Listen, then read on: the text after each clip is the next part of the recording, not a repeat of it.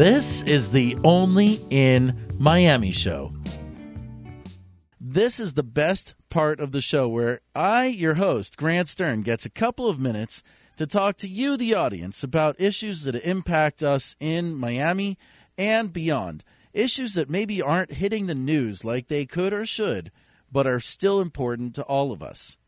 And this weekend, I've got some terrible news about the proposed Walmart project down in South Dade next door to Metro Zoo.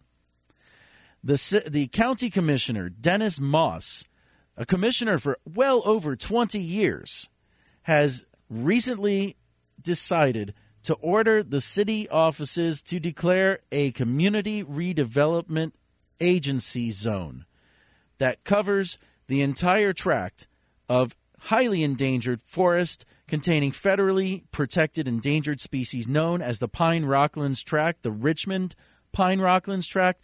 This Commissioner Dennis Moss has requested that it be declared slum and blighted.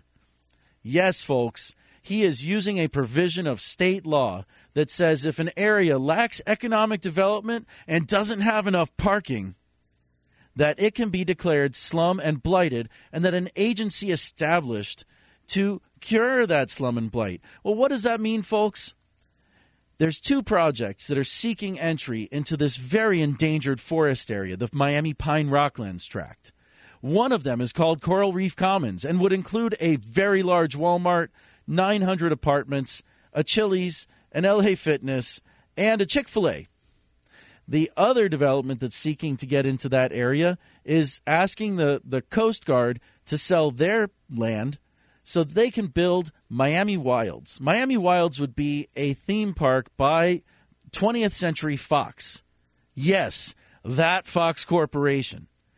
The net effect of what Mr. Moss is proposing would take all of the tax money that Walmart pays, that Chick-fil-A pays, that LA Fitness pays, that Chili's pays, and that Fox Corporation pays, and put that money right back into their own pockets in the form of subsidies to pay for improvements inside of the Pine Rocklands Forest, which is federally protected. We are talking about the Endangered Species Act, protects these lands.